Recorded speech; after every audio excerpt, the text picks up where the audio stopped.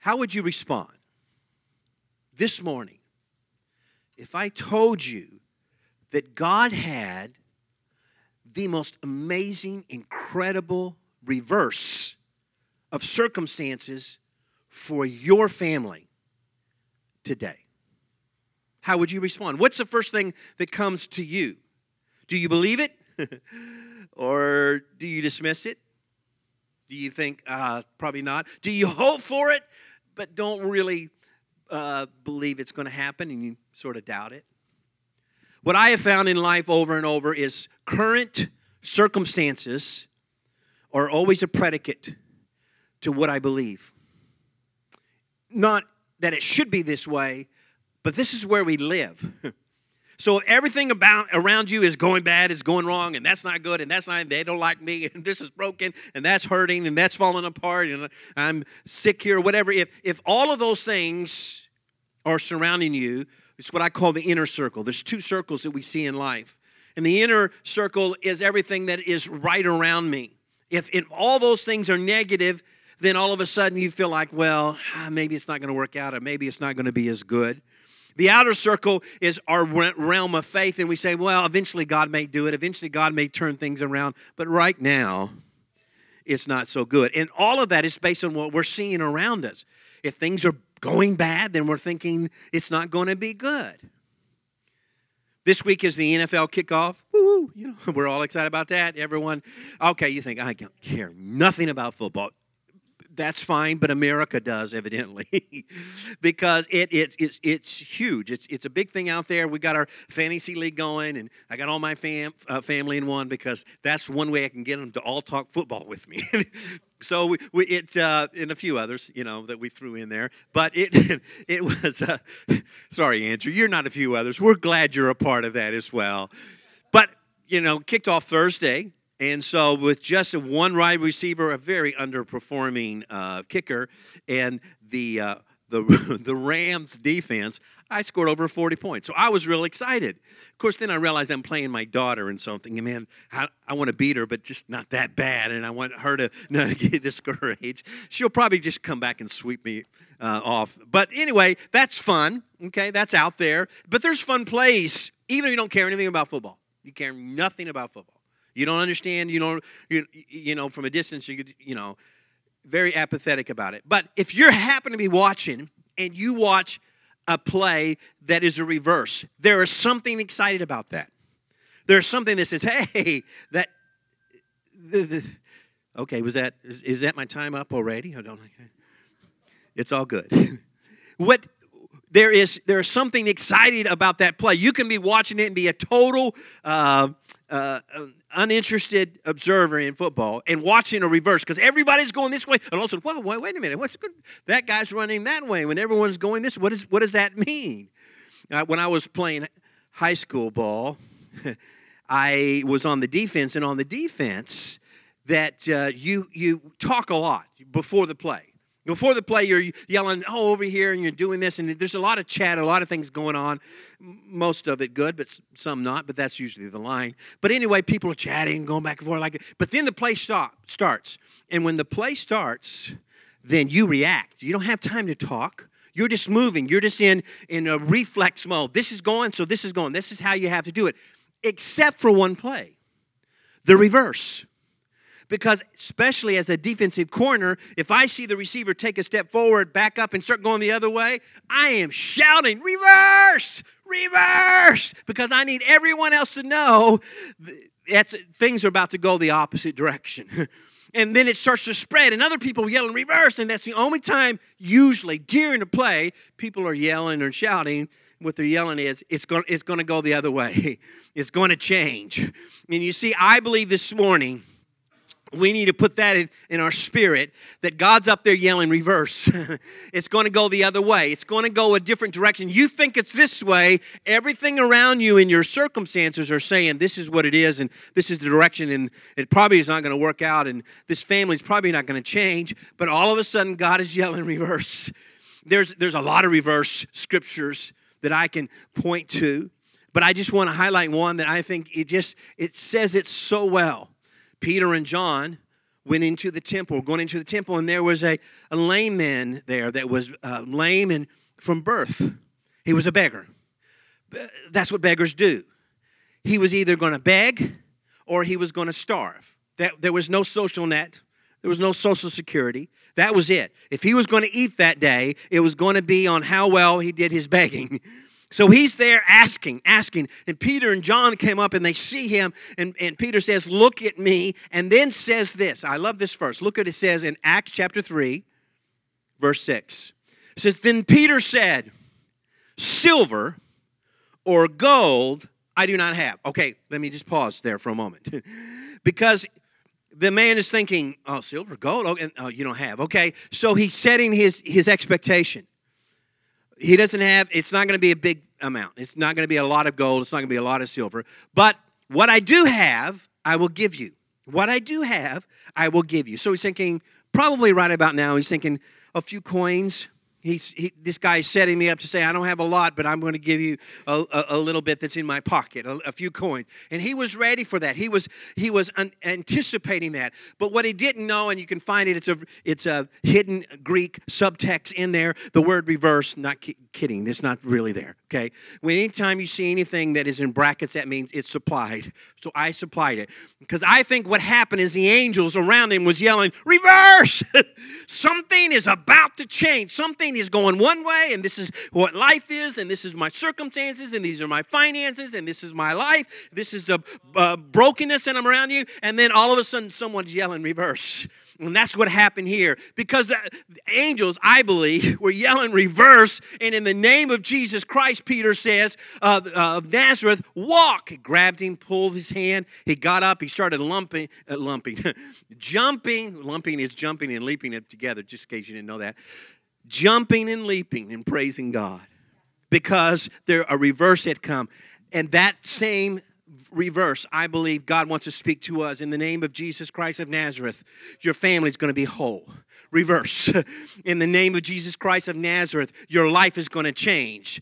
Reverse. In the name of Jesus Christ of Nazareth, your sons or your daughter or your parents or the healing that you're believing for or the finances that you're asking God for your family is going to turn around. I believe that with all of my heart. There's going to be a reverse. You see, God is calling a reverse for your family. God is calling a reverse for your family. Now, about this time, you might be thinking, whoa. What if it's a trick? What if it's like a double reverse? Reverse. What if it doesn't come? How do I know, Greg? How do I really know? I'm going to give you 3 reasons how you know for sure that today God is calling a reverse in your life. Here's the first one. It's God's will. It's God's will. And you think, well, how do you know that? You go back and listen to last week's message. Because Romans 8:28 says that we know that God takes everything, no matter what it is, and repurposes it for the good. You know what that's called? Reverse. You know what that is? That's reverse. It's going one way. It's bad. It's not good. God reverses it and turns around. It is God's will. But secondly, it's not only God's will for your life today that God is speaking over you. It's God's word. It's God's word. It is what God wants us to understand. And Scripture from the beginning, Genesis, God says, Adam, Eve, you screwed up. There's going to be consequences. It's not going to be good, okay? But let me tell you what I'm going to make good. Because I'm going to come and I'm going to destroy the very enemy that deceived you, that tricked you, that pulled you down. I'm going to turn around. You know what that's called? Reverse. You're going to get that before this message is over. This is reverse, and you need to get that in your life, in your spirit, because you're thinking, God, what about this? And God, I need this. And God, that's not changing. That's not going to happen. And God, when is this going to be happen? It is God's will. It is God's word. But just as important, and you got to get this, it's God's way. It's what he does. It's who he is. It has always been that way. God looks at us and says, I'm going to reverse that. I'm going to reverse that. I'm going to reverse this. I'm going to turn this around. As their hearts are toward me, I'm going to take that and make something beautiful, something good. It's who he is. You see, Scripture tells us, even in our creation, even in our new creation that God has done, that he takes the old is gone and the new is here. You know what that's called? Reverse. Thank you, Mike. You just earned your whole salary for the week. Y'all get that later, but that's okay. So the point is that God is so good that he is moving. It is God's will. It is God's word. And that's what we depend on, and it's most certainly God's way.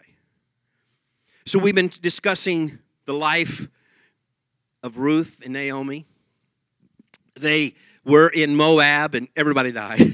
The husband died, the sons died, they all died. Their family's in ashes, and now they're coming back to Bethlehem. They're coming back in this broken family, and they have really nothing. And so Ruth says, okay, I'm going to go out and work in the fields, because if we don't work, I'm going to starve. We're going to starve. They really have nothing. And I love the way chapter 2 opens up. So what we've been talking about is how do we see and build strong spiritual families? This is what God's doing. This is the message that's on our heart. And what you'll find in every one of the messages this month is how do we build? How does God really move in our life and build strong spiritual families? And I love this. It begins in chapter 2. Ruth's out working. She's just going to go out and try to beg. Basically, she was the poorest of poor. And chapter 2 begins and introduces a brand new person into this story that helps us understand, and it's Boaz, and Boaz is going to bring it. Boaz is the impetus for the reverse. He is the hope that's there that no one really understands. But I think this is insignificant. I really do. That if you look closely, Boaz's name actually means quickly. Actually means quickness. And you think, just a name. What does that matter? Or maybe the names aren't real in this story. Maybe it's just the story was true, but the names were changed. But I don't believe that at all, because everything that it leads up to talks about the lineage of David and even the Messiah that comes, which means that every name is important. And Boaz's name means quickly. God's about to do something quickly. The reason that's so important to me is that I really struggled with, when I was younger, do I go into the ministry? Do I want to be a pastor? I felt insecure. I felt inadequate. I didn't feel like I was smart enough. I didn't feel like I could do it. I didn't feel like God could use me. I really struggled with all of that. And I remember very clearly, along with other things that God laid on my heart, God just reminded me of something. You see, my name is Gregory. Gregory Don Phelps. And Gregory actually is a Greek word. This is true. I'm not making this part up. Gregory means to watch, watchman, shepherd, pastor. My parents named me pastor. They didn't look at me and say, I feel like God's going to use this young man. I feel like he's going to be a pastor. We're going to call him Gregory. That is not the way my parents named me. Because if they did, they didn't like my other brothers. Because my oldest brother is Douglas, and his name means dark water. So they didn't look at him and say, I think you're dark water.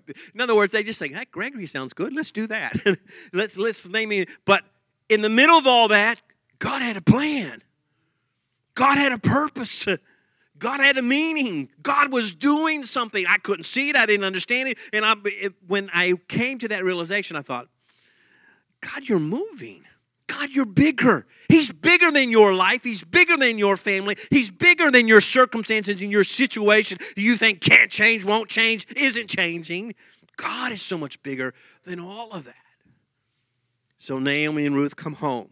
Now they have land and they have a house, but they have nothing else.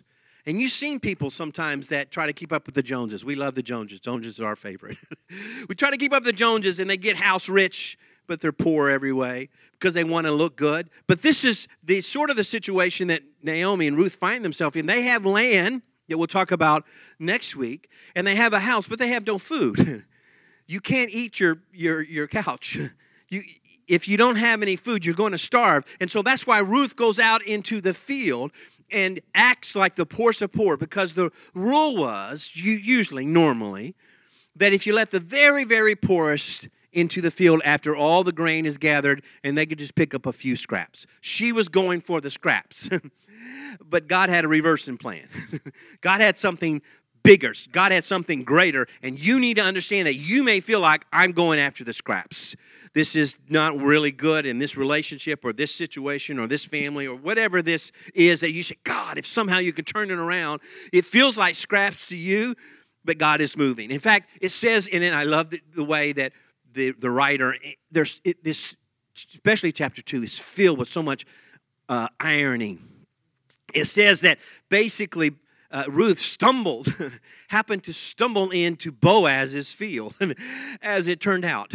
As it turned out, it just happens to be just then Boaz shows up. In other words, it sort of gives the hint that this was just like an accident, but it lets you know, no, God is moving here. And do you know that? Do you know that for you, for your family, God is moving? You're really struggling with that. You're thinking, I don't know if that's going to do it. God's going to do that. I don't know if God can turn around. But there's a reverse coming. There's something. So here's my first thought. Calling reversing your family means trusting that God called it first. This is so important. This is critical to understand what God is doing. Because this is not mind games. You might feel like you're some kind of Brady. You're some kind of goat. That you can call all the plays and that you can run everything. You can even name the coach. Sorry, didn't mean to say that. But you could just do anything. You know, you might feel like that's who you are. That you're the goat. You're the Brady. But how many know that's usually not the way it works? You got to have the coach.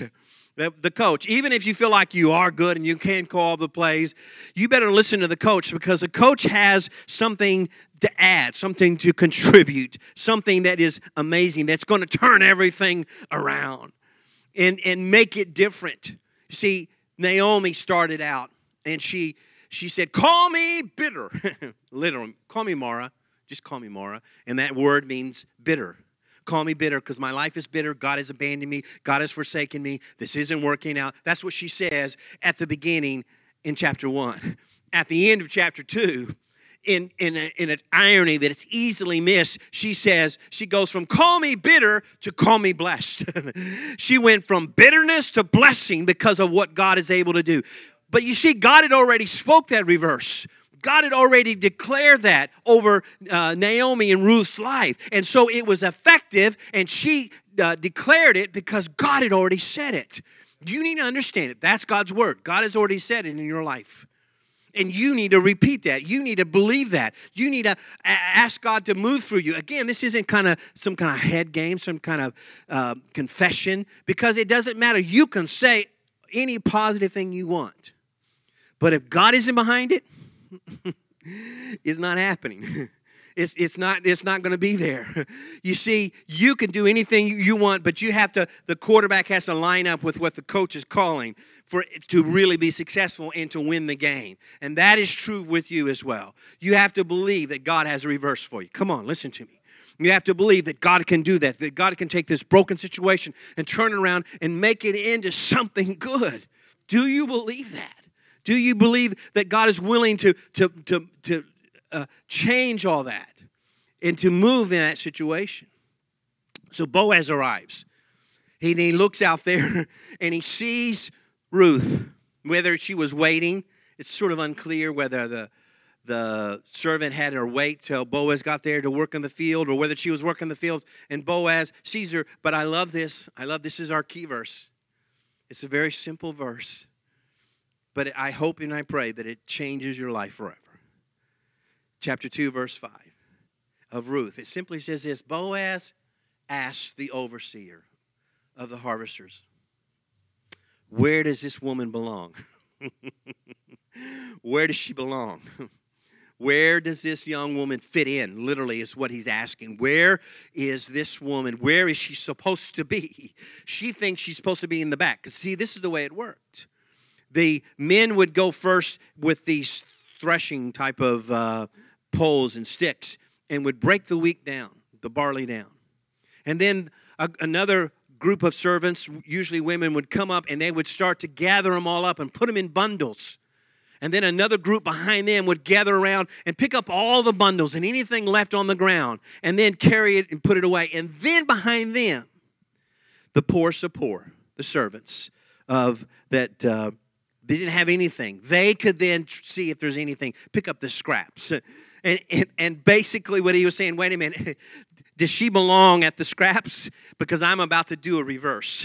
I'm about to change everything. I'm about to turn this whole situation around and make it different. So what he did is he said, don't be in the back. Come up to the very front where the wheat and the barley are laying on the ground. And you gather in the bundles. And any bundle you gather, you keep.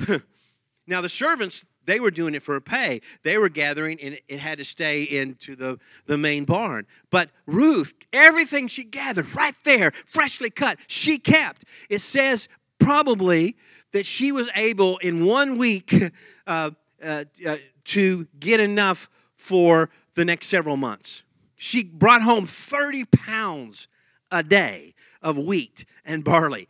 And that's just incredible. In other words, she was at the blessing. And not only that, but when everyone stopped for a break, and there was a sort of a tent set up, she could go over there and have the meal with everybody else. And she could have their water that was all set up for them. And it was all taken care of. She was blessed. In other words, Boaz said, you think you belong in the back, but you actually belong in the front. You actually belong because he was going to change everything. The reverse was coming because he understood something that about her that she didn't even understand. And that's what God is doing to us. And that's what God's doing in your family. You got to believe that. You got to understand that. It's easy to believe for a little. It's so easy to believe, well, God, you just do that. And God, you do this. And I'm not saying we never have circumstances that are difficult or hard. I'm not saying it's never going to be a tough day when you feel like all hell just broke loose. Yes, that's called the world we live in. But in the midst of all of that, the reverse is saying, but God is able to take something that is really, really bad and turn it around. Only God can do that. You see, this is what we need to understand. Calling reverse in your family means trusting that God will bring the abundance in your life. And you have to do that. You have to believe that God is going to do that. Even though the circumstances are going wrong, even though it seems like the situations in your inner circle are not changing, you can trust God and believe that God is going to do something greater, that God is calling a bigger reverse in your life. You see, by law, Boaz had to allow the poor to clean his field after everything was done. But he exceeded the law. He went far beyond that with Ruth. It wasn't just, okay, I'm required to do this. This is what I have to do. And you see, this is important to understand because sometimes we think this with God. God, I'm a Christian. I go to church. You know, I throw in some money every now and then. I show up on anniversary day and help them have a great party, you know. And you think, okay, I'm doing my bit. And so, God, you got to do your bit. Doesn't work that way. This is personal. It was very personal and intimate to Boaz. And it was very personal and it's intimate to God. That God is here to say, I'm going to turn things around. I'm going to change everything. Let me just take a little excursus here, just a moment. In 1 Chronicles chapter 4, verse 9 and 10, there is an amazing story that says the same thing. This is about a reverse of something that is seemingly going the wrong way. Because it says in verse 9, this says, Jabez was more honorable than his brothers. Literally family, clan. He was more righteous and loving God than all of his clan. His mother had named him Jabez, saying, I give birth to him in pain. Sorrows is what it means. Probably not just because it was a difficult childbirth, because they all were. That was sort of normal. So there's something probably else there. Something even greater. And we see it because she said, I gave him in birth, I had this pain. Jabez cried out to God of Israel. So he's crying out to God. He's asking God to do something. He said, oh, that you would bless me and enlarge my territory. Now, the translation is really poor there. You know what he's saying? in the context of everything, in the context of everything that's going on in Chronicles here, he says, enlarge my family. He's praying for his family. He's praying that God, what is started as really difficult, what is started as really bad, God, you're going to turn around. You're going to reverse. You're going to make this something different, something incredible. He says, oh, that you would bless me and enlarge my territory. Let your hand be with me and keep me from harm. Watch this. So I will be free from sorrow. He's praying for his family. He's praying for the generation to come, that you enlarge my tent, you enlarge my family, you enlarge me. And the sorrow that has been started, that I was named sorrow, that you would break that and you would turn that around. You say, you might have been named sorrow. Your family, your divorce, your situation, the abuse as a child, whatever it is that you said, I was named sorrow. I had all these things. But you do not have to wear that into your family, into what God is doing, because God can take the most broken situation and turn it around. I love what it says. It just 2 little verses. It says that God granted his request. God granted his request. I love that. Enlarge my family. Enlarge my family. Make it something bigger. And you got to see what that word granted means. Okay, so in Hebrew, I usually don't pronounce Hebrew words because I don't know how. They're really difficult. Let me put it that way. But this word, granted, it literally means, it says, the Hebrew word is bow. Anybody can do that. Come on, let's all do it. Bow. That's granted. God, bow. That's what it means. And you know what bow means? Go. You'll never forget. There's a Hebrew word that you'll never forget. Bow means go. Everyone say that. Bow means go. So you know what God said? Go. Done. Finish. Live in that. Do that. Have that. Receive that. Bow means go. I'm convinced that Jesus' favorite word was go. Because you can find it all through the New Testament. Every time Jesus heals or Jesus challenges or Jesus corrects or Jesus forgives someone of their sin, and you know what he says? Go. Go live in that. Go do that. Have that in your spirit. Have that in your heart. So there's some go that we need to have. There's a reverse there that God has done that we need to believe in and walk in and go in to believe that God's able to do that. God is able to enlarge so much, so incredibly, beyond what you can ever imagine if you trust him. If you believe, are you willing to walk in it? See, are you willing to walk in that harvest? Are you willing to say, God, man, this is really tough. This is really hard, but I believe there's a bow here for me. There's a go going on. And I'm going to walk in this, and I'm going to trust that. I'm going to believe that. Naomi reversed it when she went from bitterness to blessing. God had already called it. God had already said, I'm going to bless you, and she received it. How about you? How about you? Is that where you're at? Or are you saying, God, I believe you're going to do this. I believe you're going to turn around. I believe you're going to change everything. Do something. Do something that God has given you. Take that. Grab hold of that. You think, Greg, it's just a small thing. Let me just end with this thought. See, call and reverse in your family means staying close to the harvest. You say, well, Greg, what does that mean? How does that fit in? It says, the last verse in chapter 2, that Ruth went out every single day. You know, she was getting a lot of grain. After about 3 weeks, she could have said, you know what? I'm going to take the day off. Because we got plenty. We're set. We're set. We got it all. But look what it says in chapter 2, the very last verse in chapter 2. It says that, where's that at? Put that verse up for me, please. It says, so Ruth stayed close to the women. Ruth stayed close to the women, of Boaz, to glean until the barley and the wheat harvests were finished. And she lived with her mother-in-law. She stayed not only close to the harvest, she stayed close to her commitment to her family. She could have been saying, hey, okay, I got some grain now. I need to go out and go find a husband. I need to find someone that can take care of me. But she stayed close. She was right there. And I think there's something powerful for us to understand. That we need to stay close to the harvest. Because it's easy when all of a sudden that circle changes. Stay with me now. When that inner circle changes and all of a sudden things start to get better and things start to really improve, to say, well, I don't need this anymore. I don't need to go that. I don't need to show up to church. We need to stay close to God. When everything's going good, it's easy to miss that devotion. Now I'm just preaching. I just want to let you know. It's easy to just skip on by that. God, you're good. It's a good day. Everything going good. It just, whoo. Got to go, whoa, whoa, whoa, whoa, whoa. What happened? It's easy to move on. When you're really hurting and you're really struggling, you say, Greg, I'm going to pray for my family because they are a basket case. And I usually say, yeah, but that starts with you. But that's beside the point. So what happens? He says, hey, help. And they show up and you show up and you show up. But all of a sudden when everything's good, then it's like, forget what God's doing. Forget how God moves.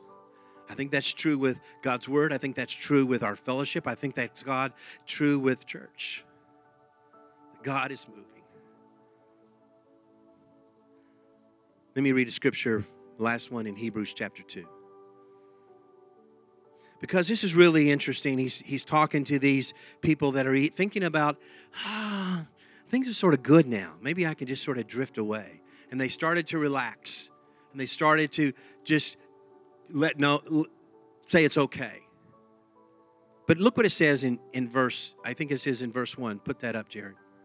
It says, you must pay the most careful attention, therefore, to what you have heard, so that you do not drift away. There's 2 nautical words in there that were used of sailors. And one was that when you came up to the harbor, you weren't paying attention to the tide. You weren't paying attention to what was going around you. And you sailed right by the harbor and hit the rocks. Don't lose your attention of what's going on. And the second one was not that they were deliberately trying to do bad, but they just ignored the ship when it got up against it and forgot to tie it off. And forgot to be anchored to the harbor. Be anchored and be close to what God is doing. And they just drifted on by. And so many times I find in our life, it's not that we say, God, I hate you. God, I don't want you. But we just sort of drift on by what God is doing. God's saying, stay close. This is a key to building strong spiritual families. Keep them close. Keep them close to you. Keep them close to the connection that you have as a family. Keep them close to God. Keep them close to the church. Keep them close to the fellowship so God can continue to pour into him. And that's what I believe God wants us to know this morning. And what God wants us to understand about how he's reversed. Some of us feel like we're under a curse. But God wants to reverse that curse. We feel like maybe your past or what happened or what you did or what you caused is under this cloud that you have that's over you. But God wants to break all of that. And God is able to do that. God's already declared it because it's His will, it's His word, it's His way. Are we willing to step into that like Naomi did, and then eventually even Ruth does the same thing?